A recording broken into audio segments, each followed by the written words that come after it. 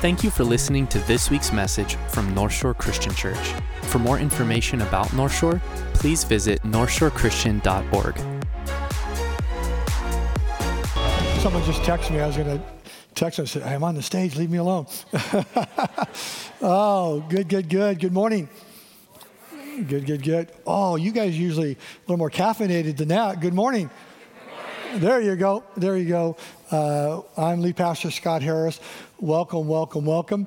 I've got to tell you something that you missed. A lot of times I try not to say what happened at 9 o'clock service, 11. I don't want to compare you guys, right? And I don't want to say things that you missed or they missed, but had this cool thing. I'm going to be talking about gold medals this morning. And so when I came in, usually I hang out back there, and one of our people that attend our church participates in Special Olympics. And he came up, his name's JJ, and he's got 2 medals. And he's just as proud as a peacock, right? So he rolls up and he comes up to me and he goes, look at these, got him playing basketball and regionals, a gold and a silver, I think it was. So, hey, I'm going to talk about this. I said, hey, can I borrow this? And I'll get it back to you, because when I talked about the gold medal, I just showed everybody. I love this. What happened was I started talking about the medal. And I said, hey, can we just stand and acknowledge JJ? And he's back there. He throws his hands up in the air like this, comes walking down the aisle going like this, like and so I'm like, oh, I just have to go with it. It's just so cool. He walks in here. He comes. I presented the medal to him right there in the service. It was amazing. Oh, my heart. I love it. So beautiful. Anyway, so we'll jump in. If you need a Bible, raise your hand. Turn to 1 John chapter 4. Good, and you keep your eyes open so they don't hit you with those Bibles, right? Let me pray over us. Father God, we love you, and we come to hear from you. So I pray that your Spirit would stir in our hearts, that would teach us the word, and would carry it deep into our being, that we may be transformed by your power from encountering your word. So we surrender to you in this moment. Pray these things in Jesus' name. Amen. Again, keep those hands up there. Love it. Gold medal, right? Big Olympic fan. So one thing I see is when they get to the pedestal and they're going to accept their gold medals, there's this thing. You ever notice how they kind of bite the gold medal, right? Ever see that? Here's the USA Olympic team, won their gold. Good job, ladies. And they're biting their gold medals. To be honest, I never knew. I just thought, okay, it's kind of a cool tradition. I have no idea what that's about. But I did a little research. And I come to find out they are doing, kind of jokingly, the bite test. And where it comes from is back during the gold rush. And what they would do in the gold rush is, if you've ever been around gold mines and place that has gold, which growing up in eastern Washington, there's gold mines up there. I used to work for the Forest Service in my younger days, and I can't tell you, look in the streams, you see all these flashes of gold, and those gold mines, you're like, all right, here we go, right? So there is fool's gold everywhere, way more fool's gold than real gold. And so what they would do up in those mountains, when they would find a nugget of gold, they would give it the bite test. I mean, they'd take it in and they'd bite it, because gold is softer than your teeth. And so if it indented, it was the real thing. Fool's gold is harder than your teeth. I don't know how far they took this, right? But if you bit too hard, it's going to break your teeth. But you would know right away, it's like, this is not the real deal. So the Olympic gold medalists, they're just like, hey, this is real. I got the real gold, right? For the prospectors, when they would bite that nugget and it would kind of soften, they'd yell, and it's a Greek word, they'd yell, Eureka, right? And Eureka means this, is I found it. I found what I'm looking for. I found the real thing, the thing that is going to bring me to freedom, to financial freedom. My worries are over. I found real gold. Well, John, in 1 John chapter 4, the first 6 verses, he calls us into a bite test to say, as we talk about all these deceivers and teachers and the twisting of the word, he kind of inserts this. It feels like it's an interruption, but it's not. I think it's like, as you're going, make sure you're doing this. It's a call to all of us. Make sure you are giving your faith the bite test. Make sure you're following the real, authentic Jesus that leads to freedom, because there are a lot of counterfeits out there everywhere.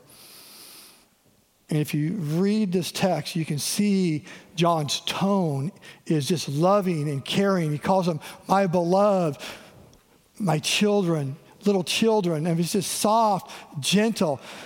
His heart is for them to know the real Jesus. And that's my heart for you. If I have something that I pray for, I long for, is that you, North Shore, would experience the real Jesus. And I think ever more is it important as our culture as it drifts. And we're losing sight of the real Jesus. Religion is coming in and taking over. That we could identify the real Jesus. We'd follow the real Jesus that leads to freedom. And as time marches on, it's ever more important for us to take that bite test. And is this the real Jesus? So we're going to jump in and learn from John. 1 John 4, first 6 verses there. And as he presents it, I draw 4 questions from this that help us walk through this test.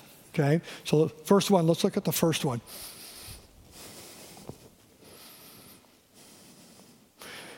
Am I believing false prophets? 1 John 4:1. Beloved, do not believe every spirit, but test the spirits to see whether they are from God, for many false prophets have gone out into the world. So what is a prophet? Let's start here, okay? And this thing is, am I believing false prophets? Right? And I want us, as we walk through this, is to ask ourselves these questions, right? Am I believing false prophets? What's a prophet? Very simple. A prophet is someone who claims to speak for God. Someone who claims to speak for God, right? As you look at scriptures, the macro look at scriptures, there's 2 kinds of prophets. There is the true prophet, and there's the false prophet. Now, the true prophet is someone who claims to speak for God, and they are, right? Scriptures speak for God. We see prophets all in the scriptures that speak for God. People come up to you and say, the Lord said to me, the Lord led me to come say this to you, right? It is a majority gift, I call it, a primary gift. 1 Corinthians 14:1, says, seek the spiritual gifts, the gifts of the Holy Spirit, especially that prophecy, right? God is speaking today still and wants to speak to you and speak through you, right? That's part of the Christian experience. Okay? So, but there are false prophets.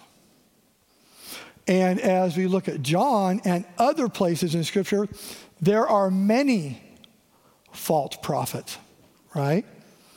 Now, what is a false prophet? It is somebody that claims to speak for God and is not. They're actually speaking for the enemy of God, Satan, his adversaries, demons.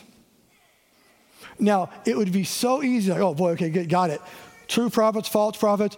It would be so much easier if these false prophets just came in and said, God's not real. Jesus never existed. You're like, okay, got it. False prophet with you.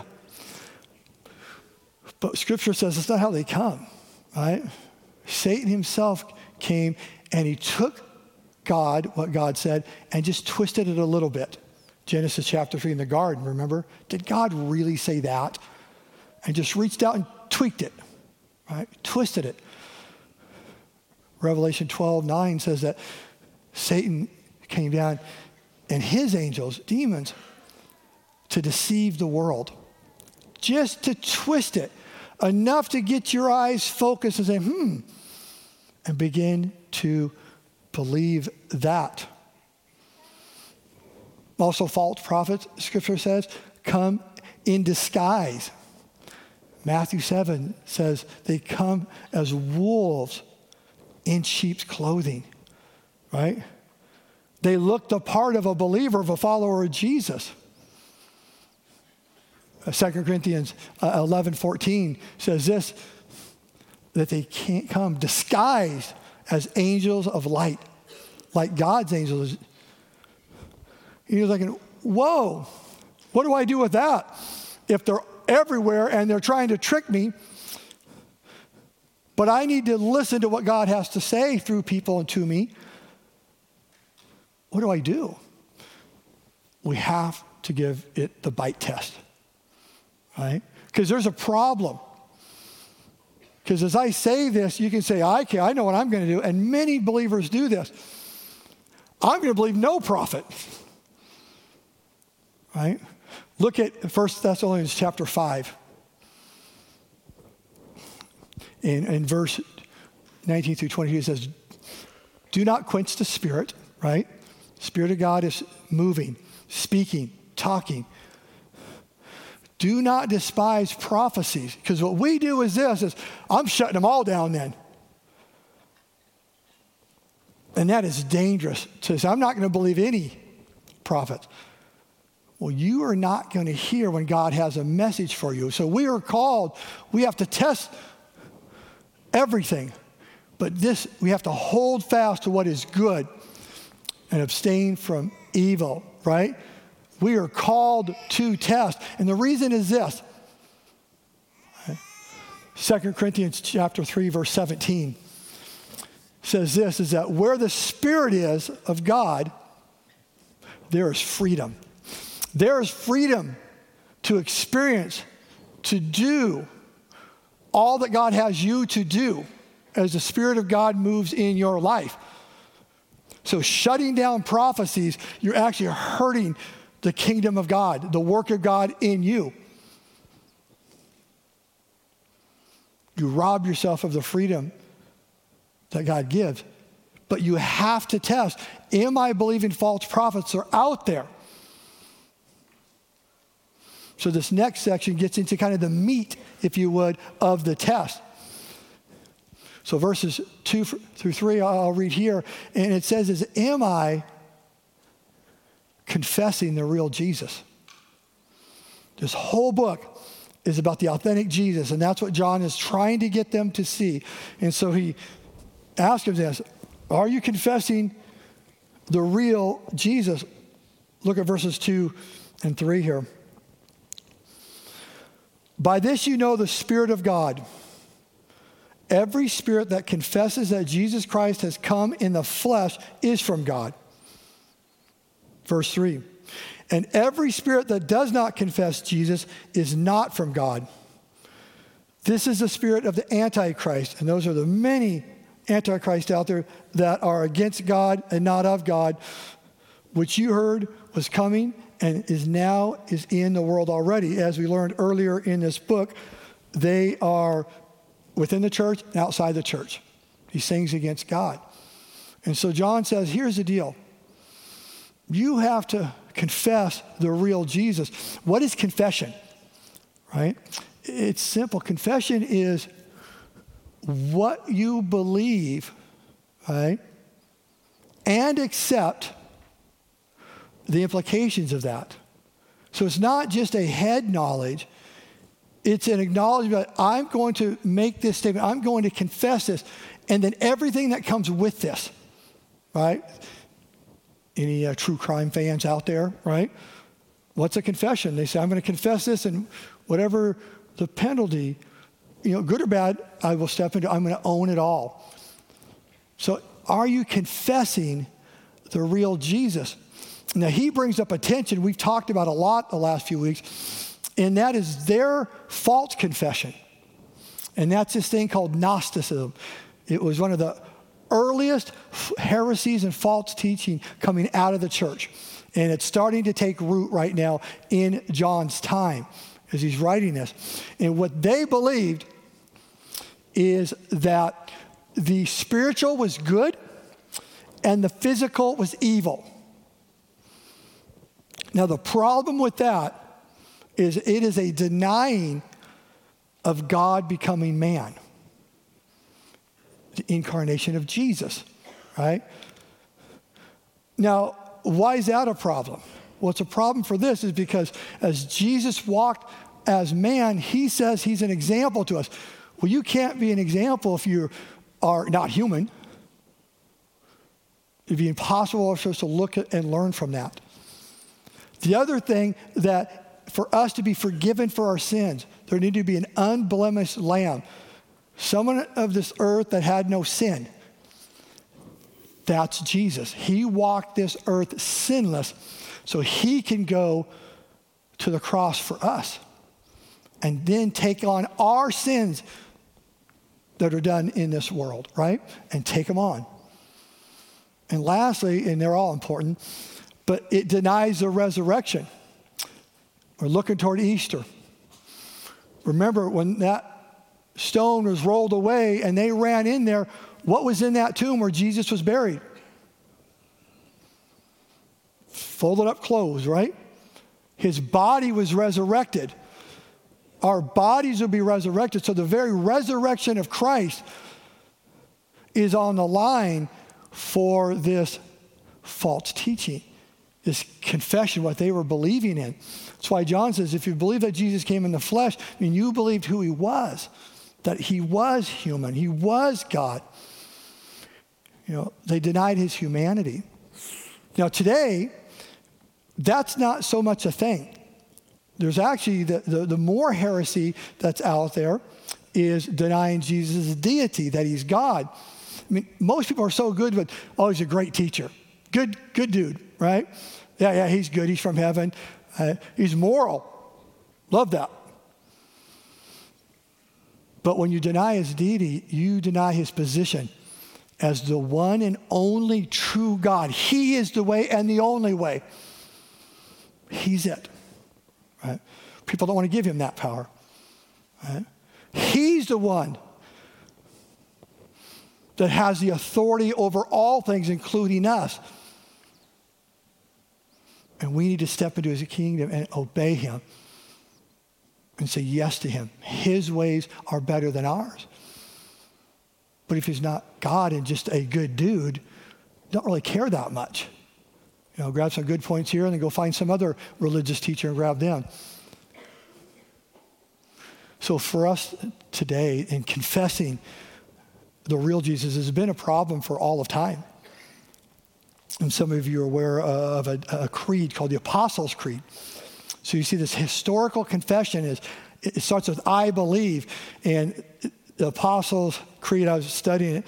I'll probably do a sermon series on it someday because it just has so much historical depth and tie in to the apostles and their teaching. So, so historically, it's so rooted deep. If you've been in a Catholic church, a Catholic, you know that they take it and it's part of their weekly mass. So they've kind of grabbed it, but it actually existed before the Catholic Church. Right? And this Apostles' Creed, one of the real centerpieces of it is who Jesus is. And then later on in the 4th century, they did something called the Nicene Creed. They got together again and said, hey, we've got to make sure because there's drifting and people are starting to think of Jesus in all these different weird ways. We need to confess the real Jesus. What is that confession for the church of that time? And it's something called the Nicene Creed. And they came and put that together. And so for us, knowing who the real Jesus is critical. I want to give you a basic confession. And I want to pose it in a question to you. Right? From Scripture, 1 Corinthians chapter 15, verses 3 and 4. And it says this. Paul says, what I bring to you is what I've received of first importance. That Jesus was crucified for our sins and then was raised from the dead. So these confessions for us on a daily basis is Jesus your Savior? Is Jesus your Savior? The person that came and went to the cross for your sins, shed his blood so that you could be forgiven and redeemed and restored into the family of God, and all of the inheritance that come with that. Is Jesus your Savior? Romans 10:9, remember, it's a letter to Christians. You've got to keep asking this question of, where are you? What are you confessing? Is this the real Jesus? Romans 10:9 tells us this, is you must confess in your mouth that Jesus is Lord and believe in your heart that God raised him from the dead. It says you will be saved. Go to that first thing is Jesus your Lord? If he's your Savior, he's redeemed you, adopted you, are you allowing him to be your king or leader? The authority in your life to say, if you say it, I will do it. Because what the Gnostics did is they brought in salvation earned by man. But you had to work, you had to do some things. You had to partner with God. And we know it's in faith and faith alone that he is our Savior. He is our Lord. That is the real Jesus. Are you confessing the real Jesus? And the third question, it's tied to this. Are you trusting the greater Spirit? Verse 4, let's read it together. Are you trusting the greater Spirit?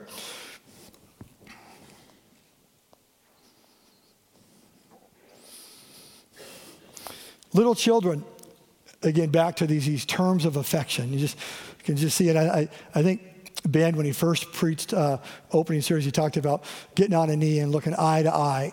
And that's his whole letter's vibe, is John's just looking at him because he loves him and says, let me talk to you. Little children, you are from God and have overcome them.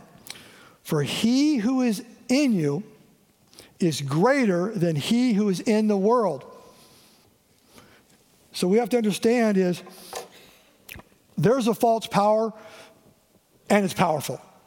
And that is Satan, and he's the father of this world. And what happens is he catches our eye. I mean, he is slick. Satan is not a fool. He's foolish, but he's not a fool. Wouldn't it be easier if sin were no fun? Imagine that. I don't know what I was going to say. I was going to mention a food. I'm not a huge broccoli fan, so if you love broccoli, I'm sorry. What if sin tasted like broccoli? Woo, good, I'm out. Right? It doesn't. A lot of times, initially, it tastes like banana cream pie. Right? It's good. Yeah, there you go. It doesn't stay there, though. Stay with me. Don't get false teaching here. Is this. It draws you in. There's an allure to it. And what we do is we start trusting this world and what it offers. And our hope is found in this. Our security is found in this world. What happens, and this is what the enemy does, it leads to brokenness, destruction, pain, captivity, bondage. It takes your freedom away. And it has an appetite that cannot satisfy. It'll keep asking you for more. But here's what's cool. John says there is a greater Spirit, greater than this world, all that. Basically says this, for you competitive people, you win. You win. He is greater than he who's in this world. And that's the Spirit of God in you. In John chapter 16, verse 33, Jesus is talking to his disciples before he goes. And he tells them, in this world, I'm going to tell you, I want to give you peace. But you're going to have many tribulations or many trouble. And here's the thing about this. I think a lot of Christians sharing their faith with other Christians make a huge mistake to say, oh, it's just going to be easy in this world. No, this world is hard and difficult, and we are going to have trouble. But he says, take heart. I have overcome this world. Right? So that's what we have to do. We are on the winning team. How do we win? John chapter 14. In the same conversation, he says, I'm going to give you a helper. And that helper is my Spirit in you. It's the Holy Spirit. The greater Spirit is going to work in you and empower you to walk this road of life you have.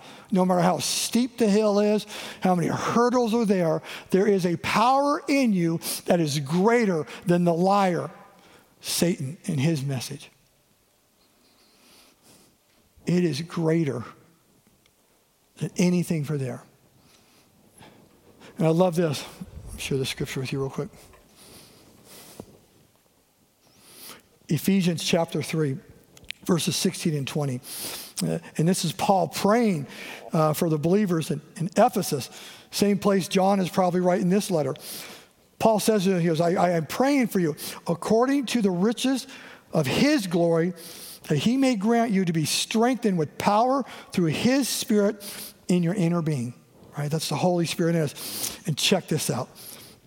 Now to him who is able to do far more abundantly than all that we ask or think. And that's so important. More than we can even imagine. When this world draws us in and says, I'm going to find my security there, my prestige from there, my identity from there, says, no, you can't even imagine. There's something greater. You can't even dream of it. It's so powerful. And it's in you, follower of Jesus. It's the Holy Spirit. Do far more than you can even imagine. There's a power that's at work in us. There's a greater Spirit. So the question I have, the bite test to freedom. I ask you to think about a hard thing. Where does the world have your eye? Where has it got your attention? Where you're trusting its values, its quote-unquote promises, versus the real Jesus, the greater Spirit. Where are you failing the bite test and are biting on fool's gold?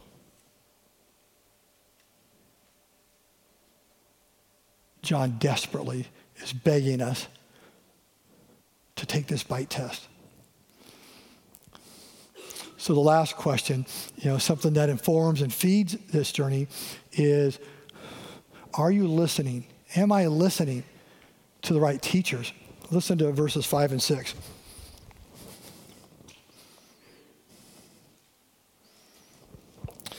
They are from the world, therefore they speak from the world, and the world listens to them. We are from God. Whoever knows God listens to us. Whoever is not from God does not listen to us. By this we know the spirit of truth and the spirit of error. Here's how the test works. So here's this deal, okay?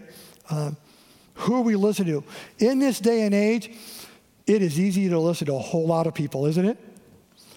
Man, YouTube, I don't know what they all are anymore. I hear these new platforms like, I don't know what that is, right? I mean, the amount of information, and let's just put it in the Christian context or so, of teachers. You can listen to anyone you want in the whole world. There are a lot of people claiming to speak for God, and they're not. And they lead us to a trap. So I want to encourage you, all of us, right? Because one thing I've watched, and it troubles my heart, I see this generation growing up in what I call soundbite theology. That means a phrase that sounds good, draws you in.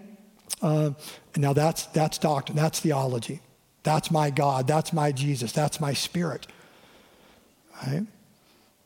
With no digging deeper. So we are in a real dangerous time, But no different there. They didn't have social media, but they had people running around in church in John's time saying, hey, let me tell you this. Here's what the real answer is. Yeah, Jesus didn't really come in the flesh. That's not God, right? Sometimes things never change. But we have to know who are we listening to. So I put it in two ways here. What to tune out and what to tune into, okay? Now I struggled with what to tune out because a sin got into my camp. I had faces and names. I said I wanted a name. But I said that's going to be sin. All right, that's going to be not of God. So I'm just going to say, here's what Scripture says about these people you should tune out. If a name and a face and a ministry comes to mind, that's between you and God, okay? But I want to give you some tools to know how to listen, what to tune out, right? That are false prophets. Okay, and so here's what Scripture says. Matthew 24, the deceiver, right? Somebody that comes in to deceive you and twist the truth. In order to identify them, you have to know the truth, right? If you don't know if they're deceiving you, go to somebody that you trust and ask them. There's the deceiver. Matthew 7, the fruitless or the bad fruit. And this is a powerful part of Scripture where it's Jesus talking to people, and he says the famous line, away from me, I never knew. People who in the name of Jesus prophesied, did miracles. But he says, you don't have real fruit.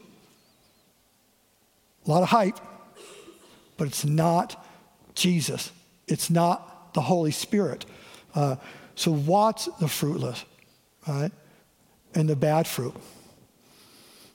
1 Timothy chapter 6, the self-focused, people who are ministering for selfish gain. In this context, it talks about money and power, probably money.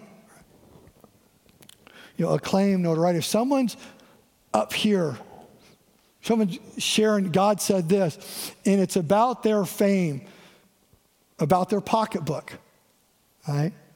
Scriptures are so clear. That self-focus, you've got to run from it. Tune it out. The next one I called the babbler. 1 Timothy chapter 6, verses 20 and 21. And this is that person that just useless, fruitless chatter, hyper-focused on things that end up really distracting. We've seen entire cults generated from convincing people to get up on a mountaintop because they figured out what Jesus says you couldn't, and that's when Jesus is coming back. And people followed them, and people who follow these, we measure them in the millions. That's how crafty the enemy is, right? So these people are hyper-focused, or they have quote-unquote special knowledge. If someone says they've special knowledge, they have this unique look, we've been studying the Scriptures really for thousands of years. There's probably not a whole lot of new stuff can be turned over we haven't got. It's not like some new dinosaur down there, So if they have special knowledge, boy, you better check that out quick. The placater, 2 Timothy chapter 4, that's the person, it talks about, that meets the itching of your ear or the tickling of your ear. It tells you what you want to hear. And I was looking at this, there's some people that bring the Word of God, and it's like a self-help class. What are the 3 steps to make you great, right? Really, like Dr. Phil should be up here preaching, right? In some of these places. Now, Scripture should help you. So it's not just because someone does that. You've got to test these spirits. If you are never offended in church, be careful. Be scared. Really, something to say, ooh, that kind of got me. Wonderful. Hopefully the preacher isn't a jerk and isn't intended to do that. But if the Word of God does that, that's a beautiful, beautiful place to be. To say, God, what are you saying to me? Why'd that hit me? But if someone comes up here and, again, just tickles your ear and it's warm, fuzzy, and that's it, then check it out, right? The heretic, someone who's just given false doctrine, right? And they're everywhere. 2 Peter 2:1. So you got to, and if you don't know the doctrine, go ask somebody. Sit with somebody. The abuser, 1 Peter 2:2. I've heard in my 29 years of ministry some horrible stories at the hands of teachers, Bible teachers, pastors. And I was looking at these people and said, how did they convince you to do that? Right? How did they convince you to go down that road? And again, and that's just subtle twisting, right? Giving an ear where you shouldn't. So understand, if somebody's going to ask you to sin, step outside of what you know of God, that's an abuser. Get away from there. Then there's the divider, Jude 19. People that come in and just want to divide, right? Oh, I don't believe that. Hey, I think this. Can you believe they did that? And generally, this isn't over great doctrinal things. It's goofy things, really. I don't think we should start Sunday school at that hour. I'm leaving this place, right? I mean, just things like this. There's people that come in and they divide the body, and Scripture is really clear of what division in the body and the warning of that. You don't want to be that person, right? But you don't want to listen to those people either.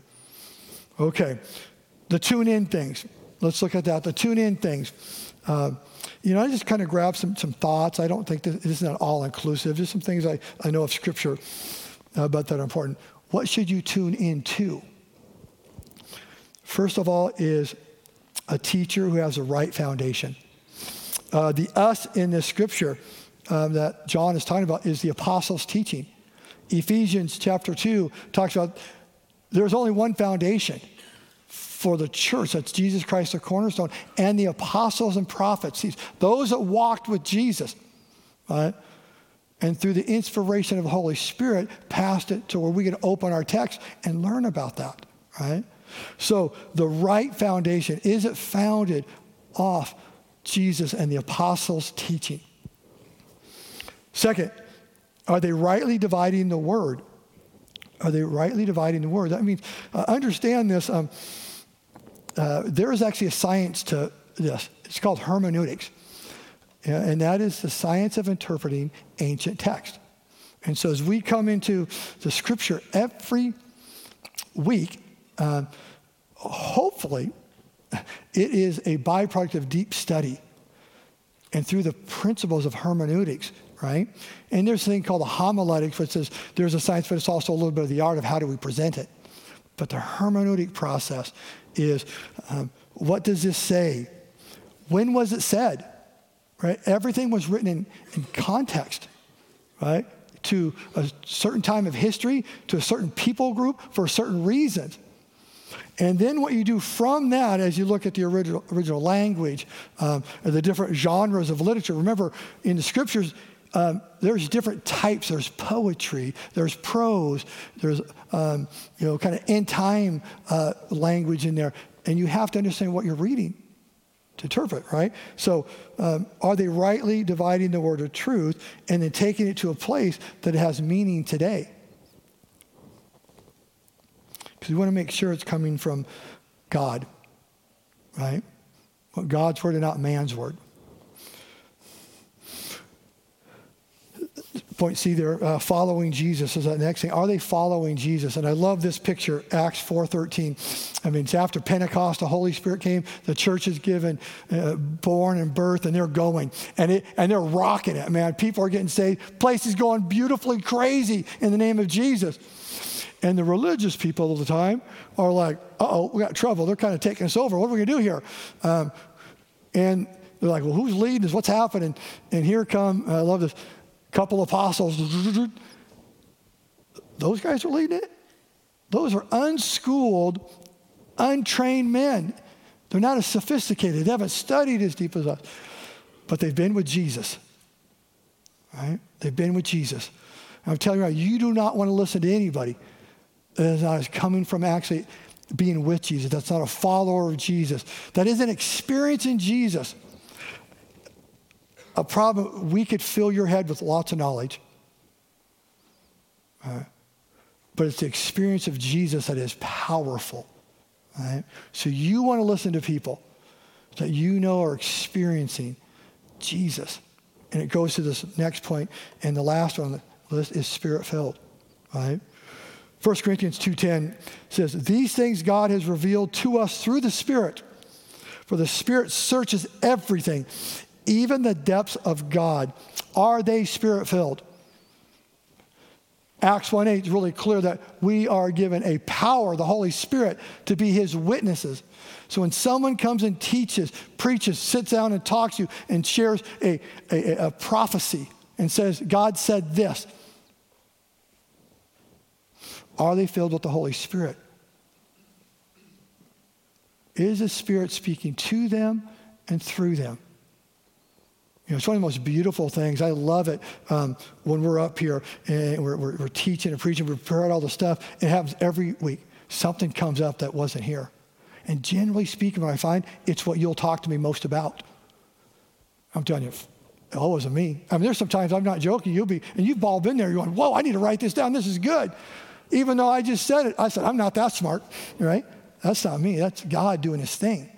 That's the Spirit of God. You want the Spirit of God speaking to you through people and these teachers. So are they Spirit-filled? I'm going to invite the worship team out, and I'm going to take us back to the test, the core of it, right? And I'm going to ask you to think about some things, because what John, is kind of like, why did John do this? It interrupts all this cool talk. Remember last week, if you were here, we talked about love. Awesome. This interrupts that whole talk.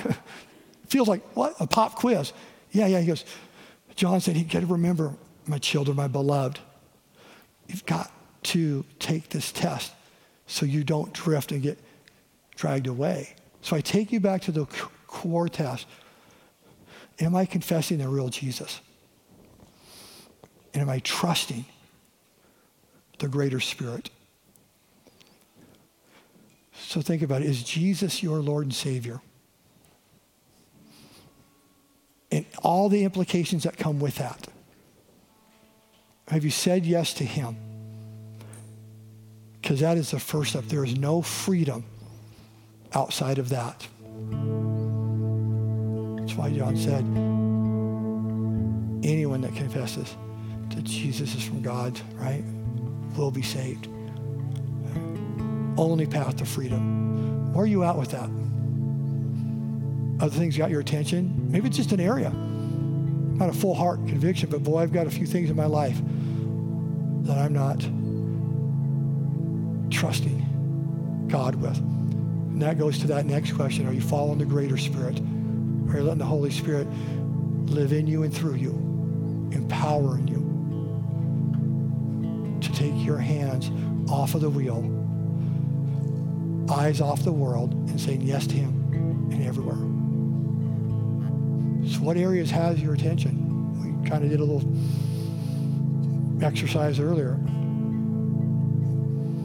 We're going to invite you. We're going to have some people up here to pray. And we're going to sing about this beautiful, powerful Jesus that is alive through his Spirit in us. And he brings us freedom and a living hope. And Christians, that will free you and bring life, full life, abundant life in your world, your family's world, and this world. You'll be a lighthouse for Jesus Christ. That's what he wants. And when followers of Jesus take this bite test that goes to freedom, we will see revival happening, right? So have it start in your heart. Have it start in your home. Will you stand with us? Love you guys.